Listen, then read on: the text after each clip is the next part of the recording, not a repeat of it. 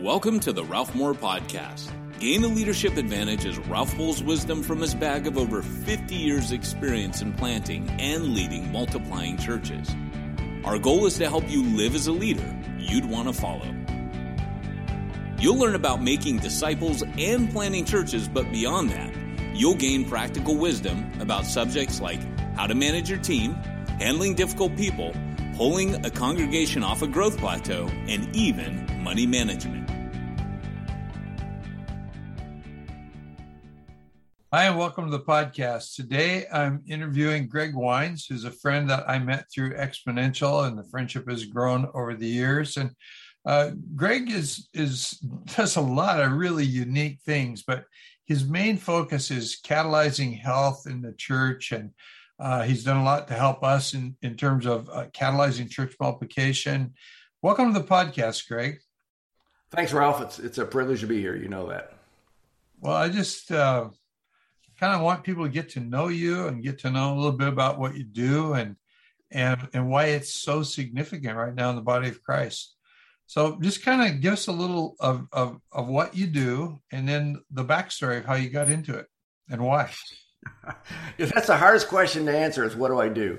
And I talk about the difference between a calling and a career because I've had literally 7 careers, and I don't mean just different employers. I mean 7 major careers. I can tell you about those in a minute, but my calling has never changed, and that's the interesting thing. I say your career is what you're paid for, your calling is what you're made for. And so it's like, we'll talk about that. But anyways, I have an engineering undergrad. Went to college, University of Michigan. I have an engineering undergrad, and that's where I really came to Christ. It was through a campus crusade, and obviously reoriented my whole life. And when I graduated, they wanted everybody to go on staff at Crew, and I wanted to go make money. I told them I didn't want to go raise money. So anyways, went to work for General Motors as an engineer, then an engineering supervisor. Worked on my MBA at Michigan as well, and then took an educational leave after 5 years at General Motors and went to seminary because I really felt like my calling was to make disciples. And misguided as it was at the time, this was 40 years ago, I really felt like, I could make more disciples as a pastor because I'd have more time. And, I was obviously a little bit confused on that, but that's what I really felt like. If I became a pastor, I could make more disciples. So I went to seminary, got my MDiv, and was on staff at a mega church, one of the first mega churches in America, in early 80s. We had 65 acres, spring-fed lake, beautiful facility. And lead pastor had an affair with one of the other staff pastors' wives and crashed. And so I learned a lot of, and I was minister of adult discipleship, and it was a blast because the church had been built on evangelism. Remember EE3, Evangelism Explosion? It had been built on evangelism, all these new converts, and I was brought in just to help develop discipling kinds of ministries, and it was a blast. But as the church crumbled, I just watched it. And then I went out and took a medium-sized church in Wichita, and it was about 250, and just began doing evangelism kinds of things and discipleship, doing some one-on-one discipleship and with some of the leaders. And the church exploded. We were one of the first churches to have a band, and of course the elders said, "Don't you dare bring a trap set into the church," but we did anyways. And this was in '85. So the church grew, and I could see that there was coming a showdown where I was either going to have to take on the older congregants. So what we did is we had grown to about 400 in the 18 months I was there, and we took those 150 people, and a lot of them conversions, and we launched a new congregation. We daughtered a congregation outside of Wichita, and it just exploded. Great things, just all kinds of people come to Christ. It was just a cool church. And so I figured, and I had worked with that group for about a year before they went out, and I figured I knew everything that, I was God's gift to planting. So I then came to Orlando here 35 years ago, I guess it was, to plant a church. And I really felt like I was God's gift to planting. And as you know, God doesn't need us. He spent the next 14 years really breaking. And it was breaking me. And it was one of the most, it was the most difficult time of my life. Because I felt God was calling. Mary Kay and I had spent a year in prayer. We'd get up every morning and just intensive prayer. And we really believed God was calling us here. So then why would we struggle for 14 years? I mean, when weeks without being paid, the story. And this is before planting was really cool in the late 80s. And it was real tough. And in that time, through that breaking, God showed me that I was squat. And so much of my desire to plant, all those things were more based on my ego needs, trying to be important. So in that time, when nothing else was working, we got to 200 3 times, and each time we would lose about half the people. One staff took a bunch, and it's just, whatever. And so finally, the third time I bought 8 acres of land and got the building. So I just said, you guys go do it. And I'm leaving. I was just burnt out. And in the meantime, I had gone back and got my PhD in psychometrics at UCF, University of Central Florida. As I did that, loved teaching, loved students. It wasn't like I tubed out. I struggled a lot because I left, quote unquote, the pastorate, became a faculty member, professor. But, I led a couple students to Christ and faculty to Christ. So I hadn't left the Lord in any way, shape, or form, but it was just that concept of the church. So, began to really rethink the church as I was on faculty there and at UCF. And new dean came in, all the non-tenured faculty were let go, which I was one of those. And so all of a sudden, now what do I do? So I started consulting, business consulting actually, with my background. It was not too difficult. And the denomination, the Church of God Anderson, had asked if I would come on and oversee church planting in the state of Florida simply because of my experience. It was a great deal because it was no money, but it was a lot of fun. So we had fun. And then eventually the overseer for the state of Florida left, and they asked if I would take that role. So I did. So then I was a denominational position. And a really interesting thing, I'd always made fun of people in that role. To me, that was always, if you could lead a church, you did that. If you couldn't, they put you in a denominational position. And that's part of that breaking time with me was I was willing to do whatever God wanted. It didn't matter what the title was. It didn't. So then I served in that denominational role for 13, 14 years. And in that process became really convinced that I could really help the church in its rethinking the mission, the model, and all those things. So we began doing a lot of consulting, and I created an organization called Healthy Growing Leaders, which morphed into Healthy Growing Churches, which morphed into Healthy Growing Leaders. And so, as I worked with a lot of churches, I found that, my take was, Ralph, that the churches that need help don't want it.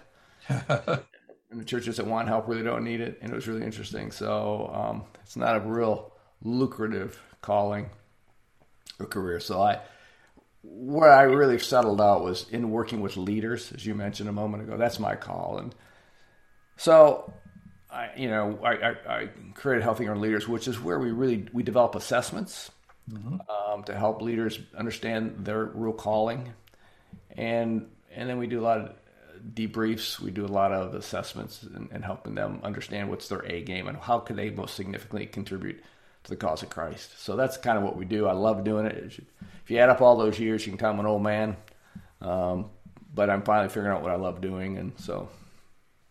Well, I want you to unpack the term psychometrics so that people that are out there going, what, are going to get it. Yeah. Yeah, that's always, you just use that term to sound impressive, It's like soteriology or, whatever, eschatology to the non-church person. Psychometrics is basically statistics in the area of testing and measurement. It's a statistics degree, but it's also a psychological degree on how do you assess people, individuals. And so it's a combination of learning to assess people. How do you develop and or understand people? At the same time, how do you statistically do so in what's called reliable and valid ways? Because there's a lot of instruments out there. I'll try not to name too many, but that are good. They're fun. They're easy to talk about, but they're reliable or valid. And by valid, I mean they're not really measuring what they say they're measuring. And by reliable, I mean they're not repeatable. You wouldn't get the same score every time you took it if nothing changed in between. So that's the goal for me, and especially in Christendom, in Christianity, is to help us come to a better appreciation of good assessments, not just a little survey we throw up and make. And if you're not going to make any decisions based on it, great, do whatever you want, man. Throw up any kind of survey. But if you're going to ask people to make decisions based on the results, please, let's have more sound. So that's what psychometrics is. Long answer to your short question. So talk to us about, I know that you wrote I believe that you wrote the assessment for the Becoming a Level 5 Multiplying Church. Yeah. Talk us through, I mean, don't need to get into a lot of detail, but what are some of the assessments that you've written that a person that's listening to this podcast who's interested in making disciples and multiplying churches, they may be aware of those assessments, just to help them kind of get a frame around who is Greg Wiens a little bit better. Yeah. I ended up doing 4 for Exponential. The B5, that was called the DM5 Disciple Maker 5 with Bobby Harrington and Expo together. Hero Maker. What was the fourth one? There's another fourth one I wrote for them in there. I've done a couple for World Vision, which is really a cool World Vision contract test, and it's called the I'll think of it in a moment. But anyways, the cool thing about it is that most churches struggle with, like Matthew, for instance. Are we going to make disciples, or are we going to serve the least of these? So which are we called to do? And this instrument that we developed for World Vision was to help churches, help a pastor, first of all, take it on themselves and say, where's my heart? In that, goats and sheep thing, passage in Matthew 25, I think it is, versus in Matthew 28, making disciples. I mean, Jesus says, he's pretty clear on the Great Commission, but he's also pretty clear on where to help the least of these. So a pastor takes it on himself or herself to determine that, and then the whole church can take it on themselves as well. And there's 2 instruments on the World Vision site. One of them the pastor takes, and the other one basically it's set up so the whole congregation can take it. And the pastor has a feel for where the congregates are in the church. Where is their emphasis? Where is their heart?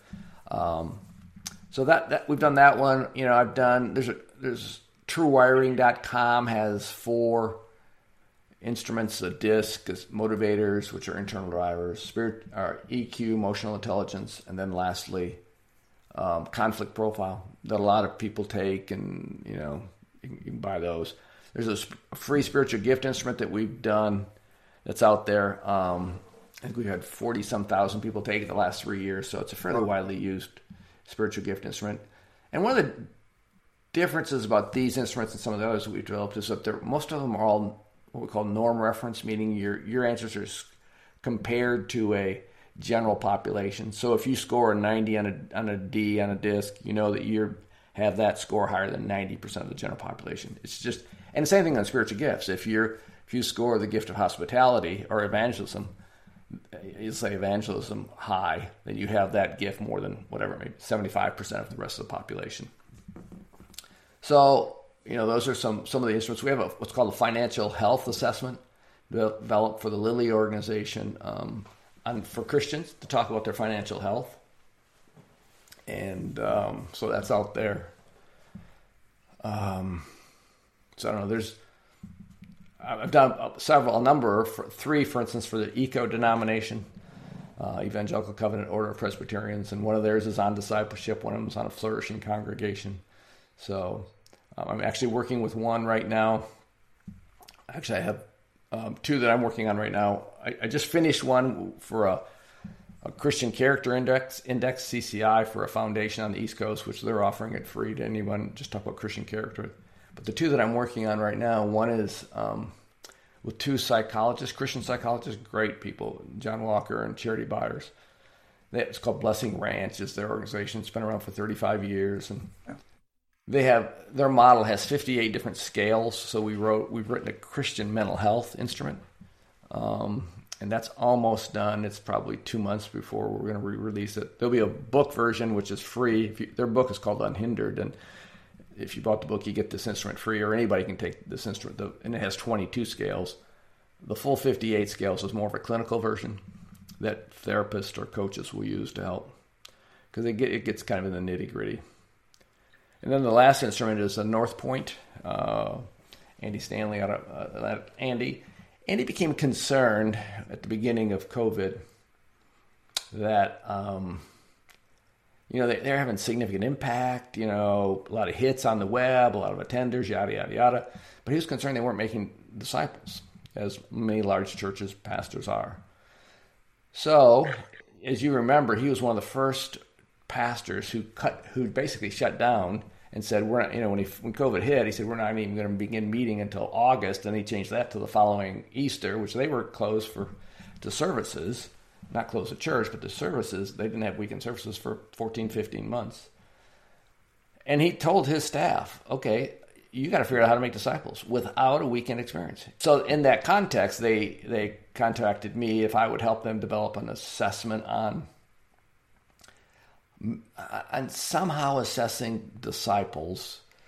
Well, one can take it 1 year and take it again the next year, and see, are we truly making disciples? Are we making a difference? Whether it's a small group, a campus, a ministry, they've had this treatment for a year. Have we made a difference in their lives? Now, Ralph, you and I have had this conversation. Describing the disciples a little bit like describing a sunset. I mean, how do you do that?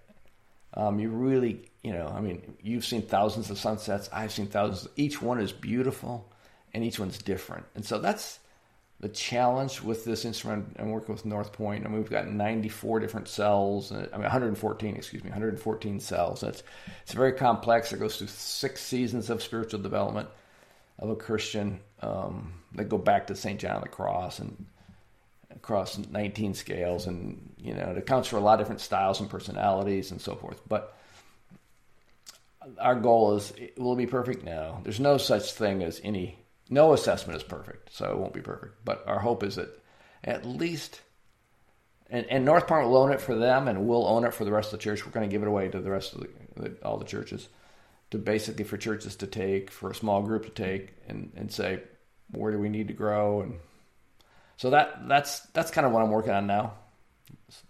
So that's kind of cool. How long before that will be available? Well, the North Point one is really close. We'll be done by the end of the year. The challenge is the reporting. What's the reporting going to look like? And again, it'll be free. It'll be online. You can take it. We don't even have a name for it yet, but if they can contact us, and we'll put them on a list. So when it's done, we'll let them know. But it's going to be, the only cost would be as if a church, for instance, wants to aggregate the data for its own body or for its own whatever, some kind of aggregation fee like that. We have to put everything together on a web. But I'm real impressed. It's been really, really hard to establish validity for the very reasons you and I talked about before. What's a disciple look like? And so to truly try to describe a disciple, it's been really difficult. And so we've had over 120 people weigh in, all authors. You were one of the people we reached out to, but all these people who've thought deeply about discipleship. And so it's been to establish some kind of validity for the instrument, and it's been really a challenge, but we're almost there. So that's exciting. As we kind of bring this thing into a close, I want to ask you, could you send me a list, because I want to put it in the podcast notes, of the assessments that you just mentioned. That would be a long list, but yeah. These are really valuable tools, and I have personally benefited. Exponential has benefited. Thousands of people have benefited just from the surveys that you came up with for Exponential. And I'd like to get the word out a little bit more. You're so unique, and I'm glad I have the term psychometrics because I tell everybody that Greg has a PhD in writing assessment tools, and now I'll know what to say. But Yeah, I really would like it. And if you're listening to this podcast, please go to the show notes because they're going to include a lot of resources. Some are free, most are free. Some you might have to pay a little something for, but these are tools that you really need to explore because they're going to benefit you a great deal. If you enjoyed today's podcast, be sure to subscribe and check his blog at ralphmoore.net.